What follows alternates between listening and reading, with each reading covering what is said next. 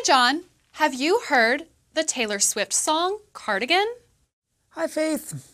I don't really listen to music. Come on. You're more boring than a 200-year-old grammar book. I love old books. Well, in any case, cardigan has many examples of the past tense forms of verbs.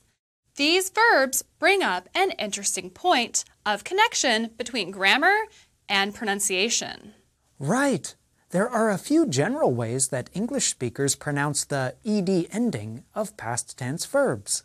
Exactly. And when Taylor Swift sang, "To kiss in cars and downtown bars was all we needed."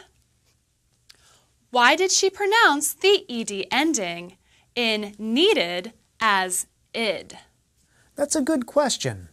In general, if a regular verb ends in a t or d sound, we pronounce the ed ending as id.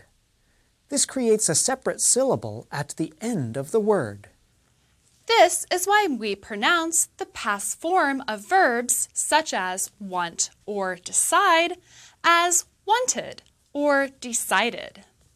We have a couple other general ways of pronouncing past tense endings. One of them is this. If the last letter of the regular verb ends in a voiced consonant or a vowel sound, pronounce the ed ending as just d. This is why Taylor Swift sang, "I knew you tried to change the ending." And that's Everyday Grammar TV.